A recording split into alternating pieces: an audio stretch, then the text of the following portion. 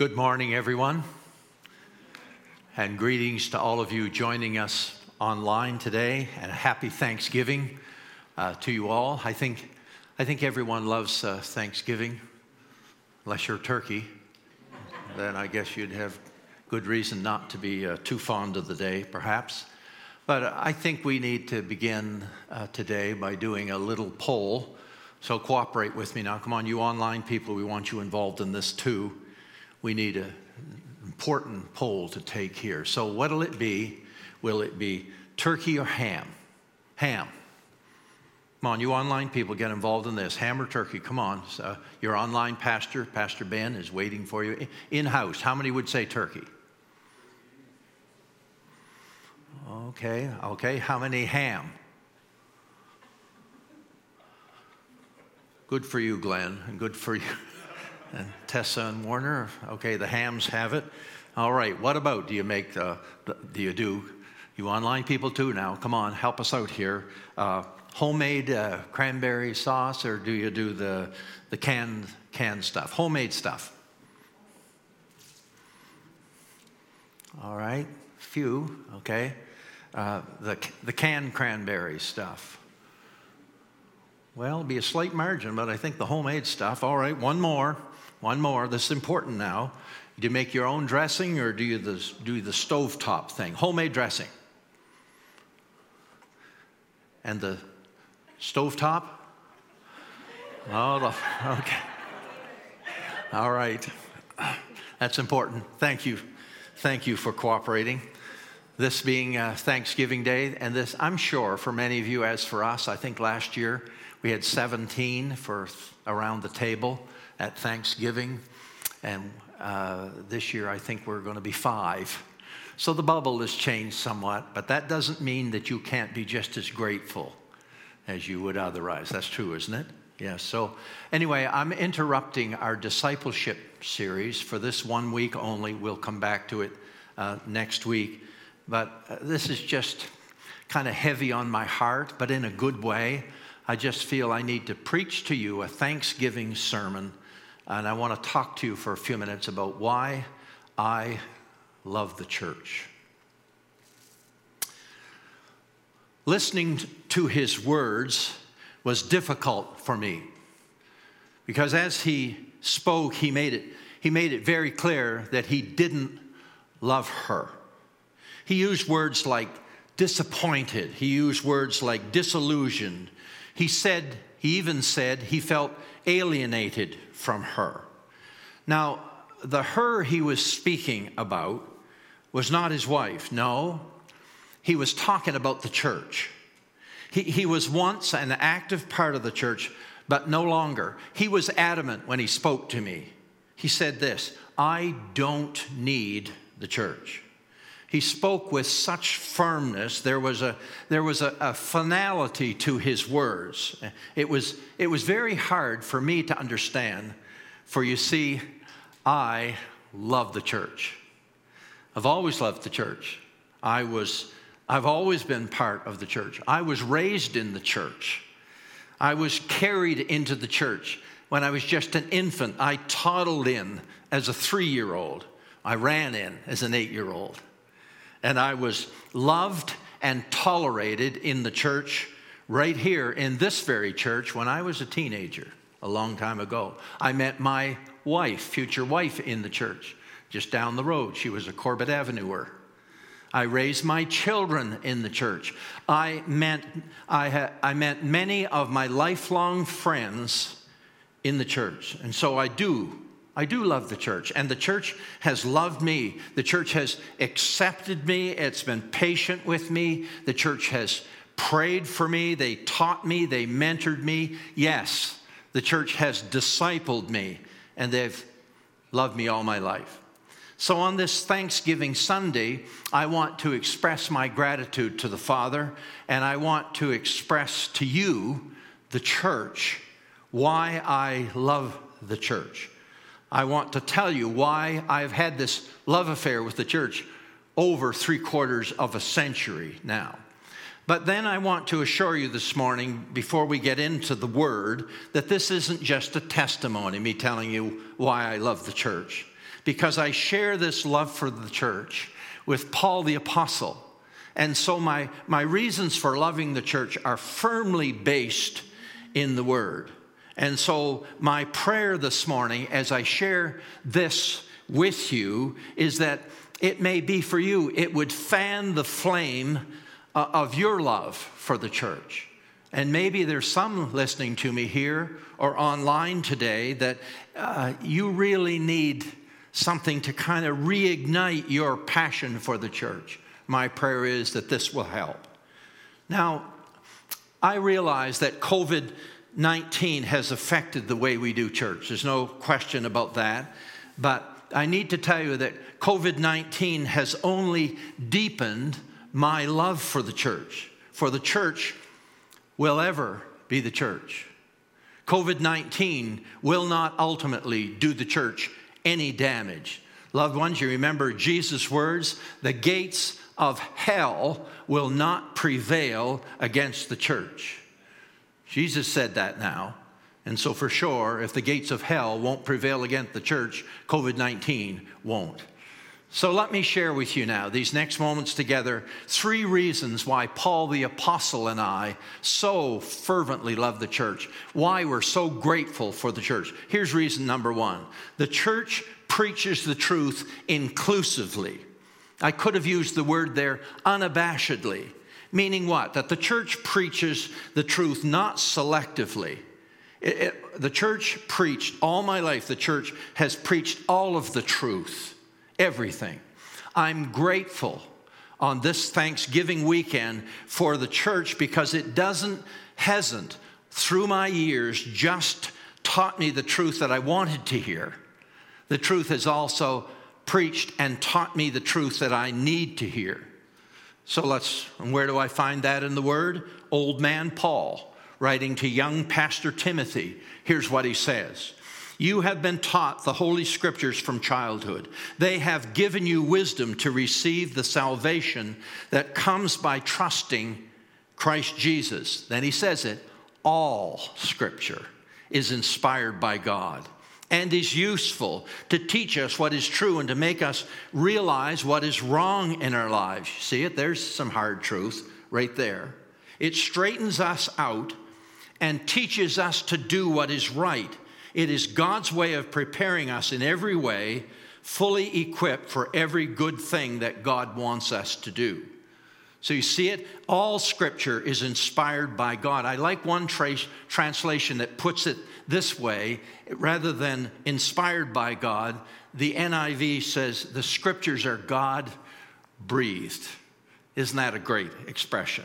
I can hear Paul as he's speaking to Timothy, writing to Timothy, saying, now, Timothy, you did notice, didn't you, that I said all Scripture is inspired by God. Timothy, preach it all. Not just the truth that people love to hear, but preach the hard truth too. And he spells it out. Truth that makes us realize what is wrong in our lives. Not just truth that affirms us. Truth that straightens us out. My preacher dad pastored here at Cross Point when I was a child and a teen growing up right here.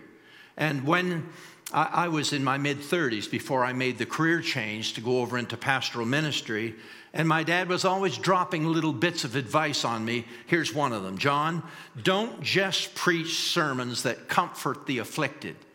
Preach sermons, too, that afflict the comfortable. He's saying, preach it all. Preach it all, John. Don't be selective. Preach it all. 20 years ago, I visited the mega church in Louisville, Kentucky, Southeast Christian Church. At that time, the pastor was a man by the name of Bob Russell, and so I heard him speak while there. And he told us, he said, we were just finishing our new building, and the current carpet had not been laid. So I invited staff members to bring spray paint or magic markers, and I suggested they write their favorite verse on the concrete floor, which would then be covered up, but that would be a reminder to them that the church is founded on the Word of God. Isn't that good?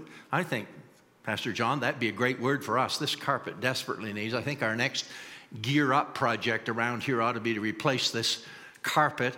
And if we do that, we'll invite you in with your spray paint and your magic markers before the carpet goes down. Anyway, he's telling about this, and he said with his staff, the idea caught on. So the minister of music wrote in his office, "Make a joyful noise unto the Lord." And in the activity craft room, that would be like over there in our fellowship hall where the children are now, they wrote on the floor, "Whatever you do, whether in word or deed, do it in the name of the Lord Jesus." Russell goes on, he says, one of the 40-year-old, 40-something single women on the staff on her office floor wrote these words, "If any man would come after me, let him." Okay, said they could write whatever they wanted, right? And Russell says that in my office I wrote, "Preach the word." What a great reminder. Preach the word in season and out of season. Well, that doesn't communicate much to us today. Here's a modern translation putting it. The NLT says, "Preach the word of God. Be persistent, whether the time is favorable or not.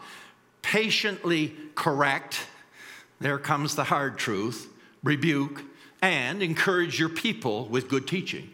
For a time is coming when people will no longer listen to right teaching." You hearing this? God forbid this ever should happen to us. "They will follow their own desires and will look for teachers who will tell them whatever they want to hear. They will reject the truth and follow strange myths." Not my church, not this church, not today, not ever. Are you with me on that? Yes. I love the church. Come on, you online people, do you love the church? Send us a little bit of love there. Why don't you do that? I love the church, and I love the church for preaching the truth inclusively, not selectively, but all of it. And we live in a culture today that increasingly insists that there's no really, in this modern day, there's no universal truth. That every society and every age can set its own standard of morality. And they would even say to us, and I'm sure you hear this, you read this, or you hear it in the news media or the entertainment media, that book, the Bible that you hold so dear, yes, there's some good stuff in there, but we need to remind you, says the culture is just a book. There's some valuable truth, but there's much fable and myth and legend in there. No, I love the church for boldly declaring what God said in his book is true yesterday, today, and forever. I have a little item. I think the author of this little piece is unknown, but I keep it around in a book, in a Bible, and I pull it out and read it once in a while, and it reads, "The Bible contains the mind of God, the state of man, the way of salvation, the doom of sinners, and the happiness of believers. Its doctrines are holy. Its precepts are binding. Its decisions are unchangeable." Do you believe that? Do you? Do you believe that? I'm so grateful for the church for preaching all of my life the truth inclusively. Well, here's a second reason I love the church. Here it is. I love the church because the church, while preaching the truth, still the church extends grace liberally. And I take you back to Paul again. He writes to the church in Ephesus and he says, God saved you by his grace.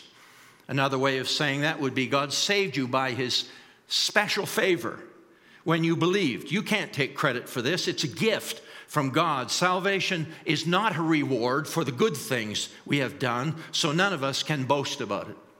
And so I can stand here and say to you, no matter who you are, and to those of you out there, no matter who you are, grace, grace to you. No matter who you are, no matter what you have done, no matter how long you may have gone your own way, no matter how much truth you may have ignored or how much truth you may have violated, grace, grace, grace, grace for you. Now, I know the church. I've been around the church, as you know. I've said it before, a long, long time. And the church has struggled at times to get that right balance between grace and truth.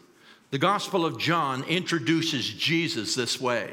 John doesn't tell the Christmas story. He just begins talking about Jesus. And he says about Jesus, Jesus was full of grace and truth.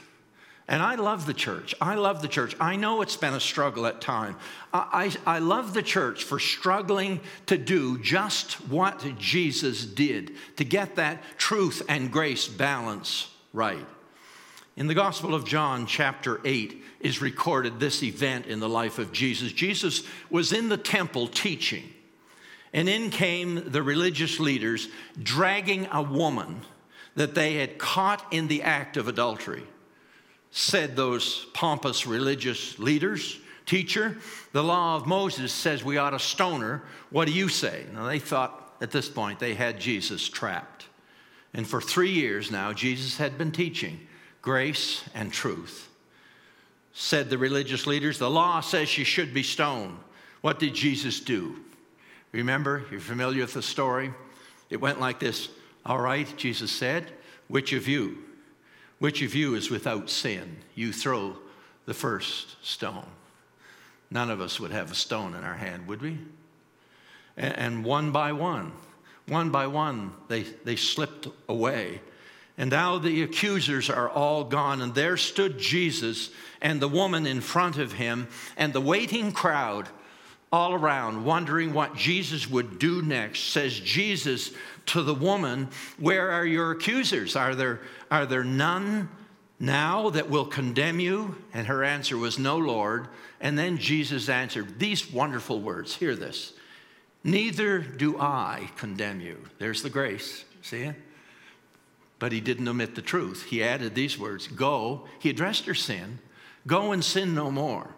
You must quit this lifestyle that you're in that's damaging to you in your life. Grace and truth. I love the church for all of my years being a grace place first. A place where we just love folks and get them to Jesus and let him do the changing.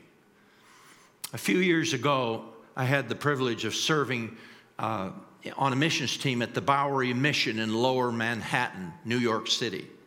And they work, as you may have heard of them, they work with street people, the homeless, addicts, prostitutes, people with lives desperately messed up. And they owned a van, and they used that van to transport food out to the various places they would stop and feed people on the street. And it was also equipped with sound equipment so they could open the doors and preach right from the back of the van or whatever. But I loved the sign that was painted on the front of the van. And on the front of the van, big sign, "We catch them, Jesus cleans them." Isn't that good? You like that? Isn't that good? We catch them, Jesus cleans them. And we need to hear this. I think the church needs to be reminded often that folk with messed up lives don't need to hear a message that goes like this. "Now straighten up and then come on to church then. Maybe we can introduce you to Jesus." No, that isn't the way it works. And when Jesus was here, people just came to him with their messed up lives, their issues and their problems, and he accepted them. And I love the church. I love the church for acting like Jesus. I'm so grateful for a church that for preaching the truth, all of it inclusively, and yet extending grace at the same time liberally. I love the church. Do you love the church? Do you onliners, come on, send us a little more love here to Pastor Ben. Do you love the church? Here's number 3. Here's the third and last reason today that I have had this lifelong love affair with the church. Here it is. The church sees lives transformed dramatically. If we catch them really, Jesus really does clean them. Paul, writing to the church in Corinth, says this truth so clearly. "And as the Spirit of the Lord works within us," if you're a child of God today, if you've repented of your faith and put your trust in Jesus Christ as Lord, he's working within you today. He's transforming you. And so the verse says, and as the Spirit of the Lord works within us, we become more and more like him and reflect his glory even more. You see it? Transformation just happens. And again, this time to the church in Ephesus, Paul writes, for we are God's masterpiece. He has created us anew in Christ Jesus so that we can do good things he planned for us long ago. You see that? God is in the business of doing makeovers. Were you here last week, or did you catch it online? Pastor John Sherwood's great sermon on last week. It was a great sermon. He talked about baptism, symbolizing when we practice baptism by immersion. When you put someone under the water, it symbolizes death to the old life. And then and while they're down there in the water, washing over them symbolizes the washing of our sins away. And then coming up out of the water is symbolic of a resurrection to a new life. Transformation happens in us constantly. In the Deep South, an old preacher, when he immersed someone in the water for baptism, he really liked to emphasize that the going down in the water was symbolic of a death. And so while they were, you hearing this? While they were under the water, he would baptize them and say, I baptize you in the name of the Father and of the Son and of the Holy Spirit for the forgiveness of your sins, and that you might, all the time the people are under the water. Wouldn't be good to have a pastor that stuttered or stammered a little bit. And then when he finished the whole line, he would bring, we won't do that. But the point being, he's emphasizing the fact that God working in us is in the business of making us new creatures. There's a transformation taking place in you and in me. I love the church. The church constantly sees lives transformed dramatically. Has Jesus changed your life? Has he? Those of you following us, yes, that's a good sound. That's a good fun. Those of you online, has he transformed your life? Communicate with us today. Tell Pastor Ben that, just that, would you? Adam Brewer is pastor of King's Church West in St. John. And he also leads the largest Celebrate Recovery. I don't know what you know about Celebrate Recovery, but it's just an awesome program for people dealing with difficult issues. But then again, aren't we all dealing with issues? He leads the largest Celebrate Recovery program in the Maritime Provinces. Adam Brewer is my friend, and whenever I'm done with my time here with you at Crosspoint as your pastor, he will be my future pastor. Hear him as he speaks. The church does see lives transformed. The church does transform lives. And I have an amazing story to share with you. Pastor John asked me to share it. And we were looking for a building here in the West Side location in St. John, and we've been looking for a while. And I saw this building, saw the phone number on it, so I said, I got to go meet this guy. And a friend of mine went with me, and we go over to talk to the landlord, the guy that was leasing the building, and we're looking at it and talking to this gentleman. And as we were talking to him, we started to make a few connections.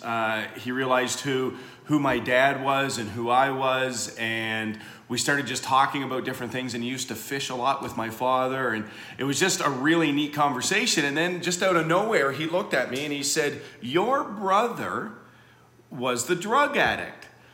And as we're sitting there looking, if many of you know my story, I actually looked back across at Fred and I said, actually, no, Fred, that was me. And the look on his face to realize that the pastor that wanted to lease this building was the drug addict. He couldn't believe it. And his wife actually ran the office out front. And he yells out, Martha, Martha, Martha, get in here. You got to get in here. And she comes running in, wondering what's going on. And he stands up and looks at his wife and he says, Martha, this guy right here used to be a dope addict. And now he's a pastor. and they're changing lives and they need a building. We got to help them out. And it was an amazing opportunity, and we all sat there and we cried. And just to encourage you that the church sees lives changed. Jesus changes lives all the time, and he changed mine. He took me and elevated me, restored me, and fired me up. And because of the power of Jesus, he transforms lives. And as a church, we get to be part of that. That's who we are. Isn't that awesome? Wow, do you like that story? There's an old gospel song that goes like this. It is no secret what God can do. What he's done for Adam Brewer, well, actually the song doesn't say that, I put his name is, what he's done for others, he'll do for you. If you need a transformation in your life, he's here, and that could happen to you even this day. Pastor John and Ruthie are going to come back and lead us in what I would call it a great Thanksgiving Day hymn. Pardon for sin and a peace that endures, your own dear presence to cheer and to guide, strength for today and bright hope for tomorrow. I would like to declare to Crosspointers here present in the room and those of you with us online today, Father, I love you and I love your church. I love the church for teaching me what I'm going to share with you now, this minute or so, this good news. Here it is. You see, God wants to have a relationship with all of us. But without exception, we're all rebels. We've all sinned against him. We've all thought things we shouldn't have thought and said things we regret. And maybe we're not all addicts or whatever, but we've all come short of God's perfect standard. And we've broken off that relationship with God. And most of us, and that's the truth, most of us are aware of this. And we try to do things to bridge the gap between God and us. Maybe it's church attendance, or if I'm a good person, and if I support worthy causes, and I give to the food bank, and on. And those are good things. But nothing ever works. Nothing will ever be able to bridge the gap between sinful you and I and a holy God. And the news gets worse. The truth is even harder in that our sin against a holy God have separated us from him. Separated us from him. And we're all under a death sentence. And that doesn't just mean that this body will lay down and die one day. It means we are destined to spend forever separated from God himself. And here's where grace comes in. But God loves us so much, he couldn't let that happen. So he came down himself in the person of his Son, Jesus Christ, and died on that cross. And the cross of Jesus Christ bridges the gap between holy God and sinful you and I. His death on that cross took our place. He canceled our death sentence when he died on that cross. And the transformation comes in when we say, I believe that. I believe the gospel. I believe.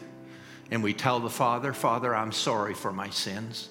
Please forgive me. I believe you sent your Son to take the punishment for my sins. I place my trust in him now. Forgive me for my sins. I'll live for you and serve you.